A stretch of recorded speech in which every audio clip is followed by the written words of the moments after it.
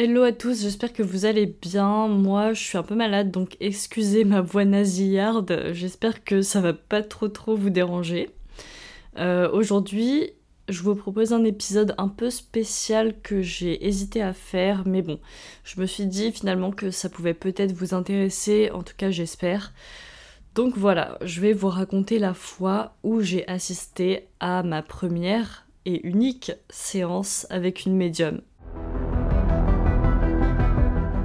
Je l'ai déjà mentionné à plusieurs reprises sur le podcast, pour ainsi dire, je n'arrête pas de le répéter, mais je suis très sceptique concernant les médiums. Je pense que la plupart des gens qui se prétendent médiums ou voyants sont des escrocs, mais bon. Ma mère est allée voir un médium il y a environ 7 ou 8 ans, et c'était quelqu'un de très connu, qui avait fait des choses assez extraordinaires, et du coup elle était très curieuse de voir ce qu'il pouvait bien lui dire. Ça fait longtemps, mais je me souviens qu'il lui avait quand même transmis des messages qui étaient très précis, et lui n'avait pas su les interpréter, mais il lui avait demandé de les noter, et en effet, quand elle nous les a montrés, à ma sœur et moi, ça avait fait beaucoup de sens, en tout cas pour nous.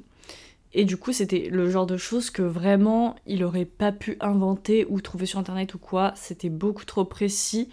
Et voilà, même lui, il avait aucune idée de ce que ça pouvait bien être. À partir de ce moment-là, je me suis dit que quand même, j'aimerais bien tenter l'expérience pour voir ce que ça pourrait donner. Et il y a quelques mois, je suis tombée sur une interview de Anne Tufigo, qui est une médium française très célèbre, et on pourrait même la qualifier d'influenceuse. J'ai regardé toutes ses interviews, j'ai lu son livre, et j'en ai parlé d'ailleurs dans mon épisode sur les signes de l'au-delà.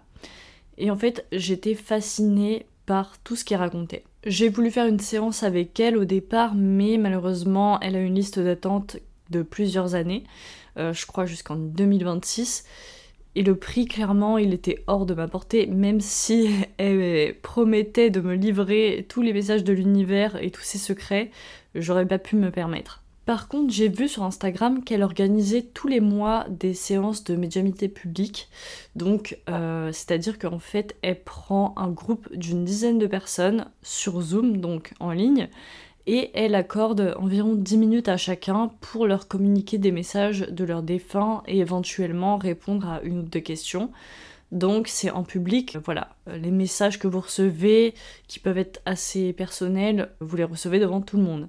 Et vous voyez également les messages que les autres personnes ont, enfin, c'est assez particulier, mais je me disais que ça pouvait être assez intéressant. Ce format, lui aussi, est hyper demandé, et généralement les places sont vendues en moins de 1 minute. Donc au mois de décembre, quand elle a annoncé le jour et l'heure de l'ouverture de la billetterie, je me suis connectée sur la page un peu avant pour être sûre d'avoir une place, et ça a été le cas, j'ai eu beaucoup de chance. À titre d'info, j'ai payé 50 € pour assister à cette séance, ce qui je trouve est cher, surtout que mon tour n'allait durer que 10 minutes, mais bon, j'avais aussi envie de voir ce qu'elle allait dire aux autres participants, donc je me suis dit bon, c'est une expérience. Avant la séance, chaque personne avait dû envoyer à Anne le nom et prénom de leurs proches décédés, ainsi qu'une photo, leur âge et la date du décès. Déjà, je tiens à vous dire que ça m'a paru assez louche qu'elle demande toutes ces informations, vu que j'ai assez peu confiance dans les médiums en général, et que je pense que la plupart d'entre eux sont des arnaqueurs. Le fait qu'elle demande toutes ces infos, ça m'a un peu refroidi quand même. Mais bon, je sais que les médiums, ils utilisent parfois un prénom ou une photo, voire une date pour capter un message d'une personne spécifique. Et vu que là on était beaucoup en l'occurrence, pour pouvoir peut-être reconnaître les défunts, il y avait besoin de plusieurs informations.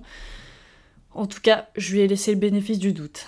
En plus de ça, la personne que je voulais contacter lors de cette séance est décédée au début des années 2000, bien avant l'avènement des réseaux sociaux, donc à la limite, même si la médium avait fait des recherches en amont, elle aurait pas pu trouver beaucoup plus que, à la limite, un arbre généalogique ou même la cause du décès, si elle avait vraiment bien cherché, mais c'est tout.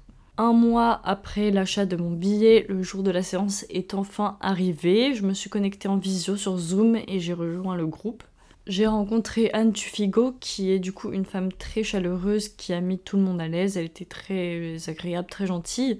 Elle avait sur son bureau les photos des défunts qu'on souhaitait contacter, et elle nous a expliqué qu'elle allait les contacter un à un sans ordre prédéfini en fonction de qui allait se manifester en premier. J'ai été la dernière à passer, bizarrement j'avais ce sentiment que ça allait arriver, donc j'ai eu le temps de voir les 11 autres personnes devant moi passer, et franchement j'ai été bluffée. En fait, Anne, une fois qu'elle est entrée en contact avec le défunt, elle commençait par donner quelques infos sur sa vie pour que la personne qui souhaitait le ou la contacter puisse le reconnaître. Donc les personnes qui consultent les médiums, on les appelle des consultants, je vous le dis parce que je vais utiliser ce terme après. Et bref, après ça, elle proposait aux consultants de poser une ou deux questions au défunt pour avoir des réponses sur des sujets précis ou pas, ou juste obtenir un message. Donc en gros, la séance, les 10 minutes, ça se passait comme ça. 5 minutes, Anne donnait des informations sur la vie de la personne décédée, et 5 minutes où on pouvait obtenir des réponses à une ou deux questions. Évidemment, je vais pas vous dire précisément ce qui a été dit lors de cette séance par respect pour les autres consultants. Il y a beaucoup d'informations intimes qui ont été partagées, donc je vais pas pouvoir vous les communiquer. Mais sachez que moi qui suis très sceptique face aux médiums, j'ai été assez ébranlée par les informations que Anne Tufigo a été capable de transmettre. Elle a donné à chaque participant des détails vraiment précis, qui, j'en suis quasiment sûre, n'était pas trouvable sur internet. J'exclus pas la possibilité qu'elle soit capable de deviner des choses. Peut-être qu'elle est mentaliste ou juste elle a une bonne capacité de déduction, mais voilà, elle donnait des informations que les participants ont pour la plupart validées, et tous les consultants ont été très émus par les choses qu'elle a pu dire. Mais encore une fois, je tiens à appuyer le fait que je suis pas en train de vous dire à 100% que tout ce qui a été dit c'était des informations voilà, qu'elle aurait pas pu trouver ou deviner, parce que j'en suis pas sûre. Voilà, c'est possible pour certaines personnes qui ont des très très bonnes capacités de déduction de deviner des choses en posant des questions, etc. Donc c'est possible, c'est toujours possible. Mais j'ai été quand même très bluffée par ce qu'elle a dit aux autres, et les personnes avaient l'air vraiment touchées et choquées de la précision des informations qui leur ont été communiquées. Donc quand mon tour est venu, enfin, j'étais quand même vachement stressée, surtout après avoir écouté les messages qu'elle avait délivrés aux autres. Je me demandais ce qu'elle allait bien pouvoir me dire. Et malheureusement, j'ai été un petit peu déçue. La personne que je voulais contacter, c'était ma grand-mère, qui est décédée au début des années 2000, quand j'avais à peu près 9 ans. Et donc la médium, elle a fait comme pour les autres consultants, elle a commencé à me donner des infos clés, des caractéristiques de sa vie pour que je puisse la reconnaître. Et dans ces infos, il n'y avait rien que j'ai été en mesure de valider à 100%, à tel point que je me suis demandé si elle parlait à la bonne personne. Même si j'étais petite quand elle est décédée, j'ai des souvenirs quand même assez précis de ma grand-mère. Je m'attendais à ce qu'elle en évoque un, mais ça n'a pas été le cas. La médium a parlé de cigarettes en disant que mes grands-parents étaient de gros fumeurs. C'était en effet le cas quand ils étaient jeunes, eux, comme beaucoup de gens dans les années 60-70 qui fumaient beaucoup. Mais moi, de ma vie, je les ai jamais vus tenir une cigarette, puisqu'ils avaient arrêté bien avant ma naissance. Elle a aussi parlé d'une douleur à la jambe qui aurait beaucoup fait souffrir ma grand-mère à la fin de sa vie. C'est possible que ce soit vrai, mais c'est un truc que, en tout cas, elle avait jamais évoqué avec moi. Bon, après, j'étais petite, mais pas non plus avec mes parents, de qui elle était pourtant proche. Donc, j'ai pas été en mesure de le vérifier. Et enfin, elle a aussi mentionné que ma grand-mère lui aurait parlé d'un homme proche d'elle qui serait mort à un jeune âge. Et elle aurait dit « le pauvre », il a été emporté. Bizarrement, quand elle a dit ça, elle a répété la phrase et m'a dit ces mots exacts. J'ai eu l'impression que c'était ma grand-mère qui parlait dans l'intonation. Enfin, c'était trop bizarre, je vous jure. Sur le coup, quand elle a dit ça, ça m'a fait un frisson. Mais en tout cas, j'ai pas pu vérifier ce propos. J'ai demandé à mes parents, ils ont pas eu oui-dire d'un homme qui serait décédé, jeune, quelqu'un de sa famille. Personne ne sait. J'ai regardé aussi dans l'arbre généalogique, j'ai pas trouvé en tout cas. Mais je dis pas que c'est impossible, c'est juste que j'ai pas trouvé. Par contre, j'ai été un peu surprise qu'elle parle pas de sa sœur, puisque ma grand-mère avait une sœur jumelle qui est décédée dans un accident de voiture avec sa fille quand elle avait 26 ans. Et ça a été le drame de sa vie, donc c'est quelque chose que je pense elle aurait peut-être mentionné. Bref, ensuite Anne m'a laissé lui poser une question, j'ai demandé quel conseil elle aurait peut-être à me donner. Et là, Anne a commencé à parler de moi, de ma personnalité, de ma passion, Et c'était plutôt vrai. En fait, tout ce qu'elle disait, elle me connaissait pas, mais bon, elle a dit des choses très vraies sur ma personnalité et ce que je faisais dans la vie. Après, contrairement à ma grand-mère, moi c'est très facile de trouver ce que je fais sur les réseaux sociaux ou en ligne.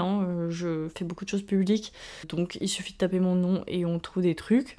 Mais bon, elle a détaillé quand même un problème que je rencontrais au travail et qui, pareil, était d'actualité, c'était assez précis. Ça par contre, c'était pas trouvable en ligne, mais ça aurait encore une fois pu être de la déduction, même si ça m'a assez surprise quand même. En tout cas, j'ai beaucoup aimé participer à cette séance, somme toute, même si j'ai pas obtenu la preuve sans équivoque que j'attendais, ça m'a quand même touchée et j'ai été assez surprise et choquée par certaines choses que la médium a pu dire. Je pense que c'est quelque chose que je tenterai de nouveau, puisque même si j'ai pas forcément eu ce que je voulais, j'ai été assez intriguée pour revenir.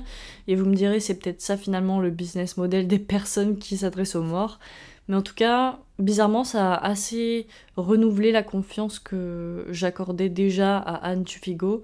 Comme je vous ai dit, les médiums, bon, j'ai souvent des doutes, mais je me dis que elle, voilà, j'ai moins de doutes que pour les autres. Je trouve que c'est quand même assez fou ce qu'elle a été en mesure de faire lors de cette séance. Donc, bon, voilà, pourquoi pas. En tout cas, c'était très intéressant et je vous invite toujours à lire le livre de Anne Tufigo qui s'appelle « Il suffit parfois d'un signe ». J'ai fait un épisode là-dessus et dans lequel j'avais appris pas mal de trucs. Franchement, c'était assez intéressant. Et si vous avez eu une expérience avec un ou une médium, n'hésitez pas à me la partager par email. Mon contact est dans la description du podcast et j'ai très envie de lire ça, de lire vos témoignages, donc n'hésitez pas. Merci d'avoir écouté et à bientôt pour une nouvelle chronique paranormale avec, j'espère, une voix un petit peu moins nasillarde qu'aujourd'hui. Merci et à bientôt.